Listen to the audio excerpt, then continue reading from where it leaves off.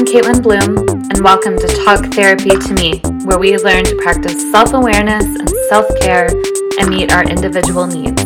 No couch required. Hey y'all, welcome back to Talk Therapy to Me with your host, Caitlin. Today, I wanted to address something a friend of mine asked me about a while ago. Basically, how do you know if you even need therapy? And also, how do you know when a therapist is working for you or not? Like, are y'all vibing? So let's dig into that.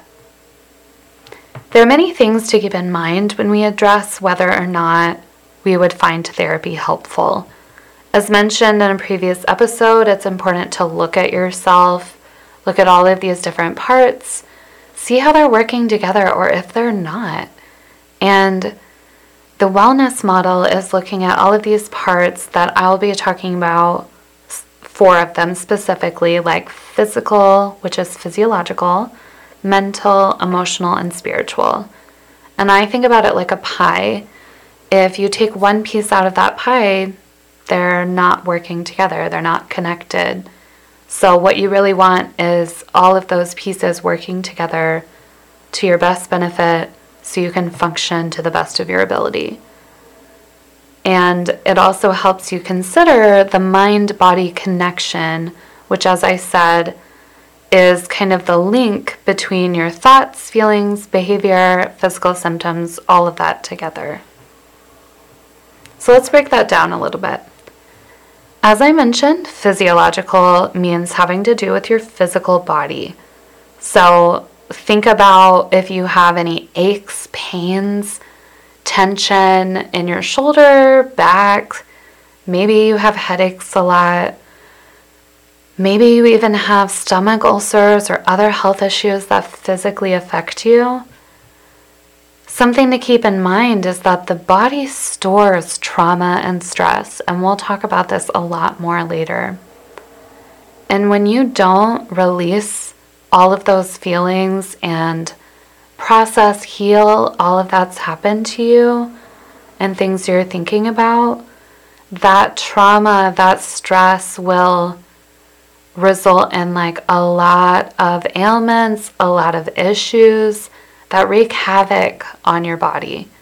So it's really important to find a way to release those things. The mental part of you deals with how you think and behave. So determines your thought process, cognitive stuff, like what's going on up there in your brain, your problem solving, your coping skills, even your ability or interest to engage in intellectual pursuits, activities. I mean, think about it like, are you interested in reading? Are you interested in learning more about something, puzzles, all of those things? Are you even interested in learning new things? Do you still actively pursue hobbies that fill you up and bring you joy? And by fill you up, let's talk about that a little bit. Fill you up, consider yourself a bucket, and when it's full of water. When it's empty. And think about when you do things for your day, similar to my energy metaphor, battery life metaphor from a previous episode. And think about this bucket as for your job, for your family, relationships, whatever realms of your life that require energy, you pour out a little bit of water for. So with that, you're still pouring some stuff out for yourself, and it also fills you up in the process. So if you are reading, you really enjoy reading, that gives you time to contemplate, to have your moment by yourself, then that would fill the water back up to the brim. And if you're doing things that don't fill you up and you're operating out of an empty bucket, then you're going to be overwhelmed. You're going to be at capacity for sure. So it's important to think about that. Like, what is your level right now? Are you depleted? So thinking about too, like, are there even any hobbies that you enjoy anymore? Are there things that you used to enjoy that you no longer enjoy? And Are you engaging meaningfully with other people, the community, the world at large? All of these things kind of go with your mental part, the mental energy that goes into living your daily life. The emotional part, I bet you guessed it, deals with how you feel. Think about how well you do or do not understand yourself. Do you need help sorting through your experiences and the emotions that come up with those? Maybe there's even relationships that have deeply affected you that cause a lot of emotions. Maybe it feels like a tornado inside of you. How well are you able to recognize those emotions and also embody them? With embody, I mean actually sit in and feel them. Be surprised to know that a lot of people, even if they recognize those emotions, are still not feeling them. And going to therapy can really help you with that and figure out how to connect those two.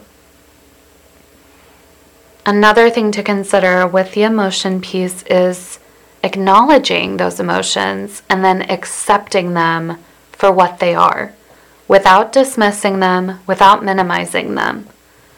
Think about like how you respond to other people when they share their emotions, when they share their reactions, responses to you, and notice how you react to that. And ask yourself, do I respond to myself this way? Because if you're dismissing and minimizing other people, then it makes sense why you would do that for yourself. On the flip side, if you are not dismissing and minimizing other people and yet you are doing that for yourself, that could mean there's a disconnect there of, do I feel like my emotions, my feelings are worth feeling and expressing and dealing with? And to answer your question, they are. So, understanding your emotions and why, how you respond to a certain situation or person, anything like that, can really help you develop coping skills to handle them more effectively, to handle them more appropriately, so that you don't feel as depleted. Then we have spiritual wellness. This doesn't necessarily mean it's based on your religion or your faith. It's about the ability to establish peace and harmony in your life. So what does that mean? Basically, that means like, are you able to reconcile your own values with your belief system as well as the actions that follow? So basically, would it be helpful to explore that with someone? If you feel like you're wrestling with that, if you're wrestling with what you believe and what you actually follow through with, I think that's something amazing to explore with a therapist, because they're not biased in that. They don't know you outside of that space. So you have that freedom to say, okay, this is what I was always taught. However, this is what I believe. And how do I connect these two? How do I pick out the pieces that I want and still feel that they are reconciled and work together? So, after considering the answers to all the questions above, consider this checklist on whether or not you think therapy would be helpful for you. 1, do you feel overwhelmed? 2, has your quality of life decreased? 3, have your relationships, job, or school been negatively impacted? Do your emotions feel all over the place? Do you feel hopeless? Do you feel anxious to the point where those thoughts and feelings take up a large part of your day? And lastly, are you withdrawn or isolated from others? And yes, that may have sounded like an infomercial. However, those are really important questions to answer for yourself. To unpack that a little bit more and make them more specific, think about if you've had fights with family that's left you raw, left you reeling. Think about if you've had intrusive thoughts where you constantly check to see if you turn the stove off. Maybe you feel like you have no one to turn to or speak with, and you're on an island by yourself. Therapy can be a way to explore, expound on all of these, and really dig into those feelings and experiences to help you process them and to help you feel more secure on your own as a person. So now you've figured out, okay, maybe I should go to therapy, let's try it out. The next step in all of this is the kind of therapist you should look for. With all of that, all of the information you have on, okay, here's my issues, here's my location, here's all of that, what am I looking for? Try a quick Google search. If it's a relationship issue, for example, Google therapist and couples counseling, or therapist family counseling, or even therapist anxiety, therapist grief. All of those things will show the results of people nearby you who can help. And honestly, look for ones that are a reasonable drive away. If you don't want to be seen in person, a lot of people offer telehealth options where you can talk via Zoom or some platform similar to that. And honestly, also consider looking at places that may be a town over from yours, because maybe your town's too small and you feel like it would overlap with everyone you know. That's fair. We want you to feel comfortable. Sometimes places will have websites. Look at those practices. Look through their website. See if someone's photo really meets your vibes. And I know that might sound weird, but it really does matter, because sometimes you may prefer someone older. Sometimes you may prefer someone who has a certain experience, and it'll list that on their profiles. It'll say their categories, their specializations, usually sometimes quotes from them specifically to give you kind of a feel for who they are and what they kind of focus on. So, and if it feels like you wouldn't vibe with them, then don't feel bad about scrolling to look at the others. That's totally fine. And those are just meant to be for you, like I said, to get a feel, to understand, okay, who is this person in 3 sentences? And again, there's a lot of options out there, and you can find out what works for you. Okay, so now you've gotten in the door. You thought through your issues and concerns, figured out you needed therapy, looked up your therapist, and now you're going to a session. So while you're in that session, how do you even know if y'all work together, if y'all connect, all of that? And as I've mentioned many times, and I will continue to mention, it is essential to consider how someone makes you feel. And you want to feel seen, heard, and validated by a therapist. Those are fundamental before they even can help you with anything. If you're not clicking, if you're not connecting, if you're not relating, it's going to be really hard to get anything done and to feel like you're healing or even on a journey. So after your first session or two, it's really important to think about the following questions. 1, did you feel confident that your therapist understood and cared about you? And did they even care about what you were saying? Did they seem engaged? Were they listening? All of that kind of stuff. 2, did their insight or guidance resonate with you? I mean, did you feel like they connected what you were saying with how you were feeling? Did they offer insight that you hadn't thought of before? Did you feel like it was helpful? 3, did you feel like you were being judged? Do you feel like someone was too critical? Or if they just, again, were judgmental to you for your situation?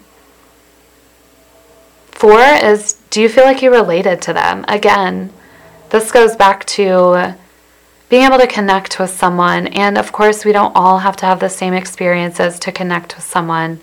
But you want to be able to feel like you're talking to a real person and not a robot. So, and the last question is, did it feel too clinical? So that kind of relates to the first question I asked about if you connected with them or not. or if they were relatable, down to earth. So it's very much all about what your preferences are and how you can feel heard and seen and connected.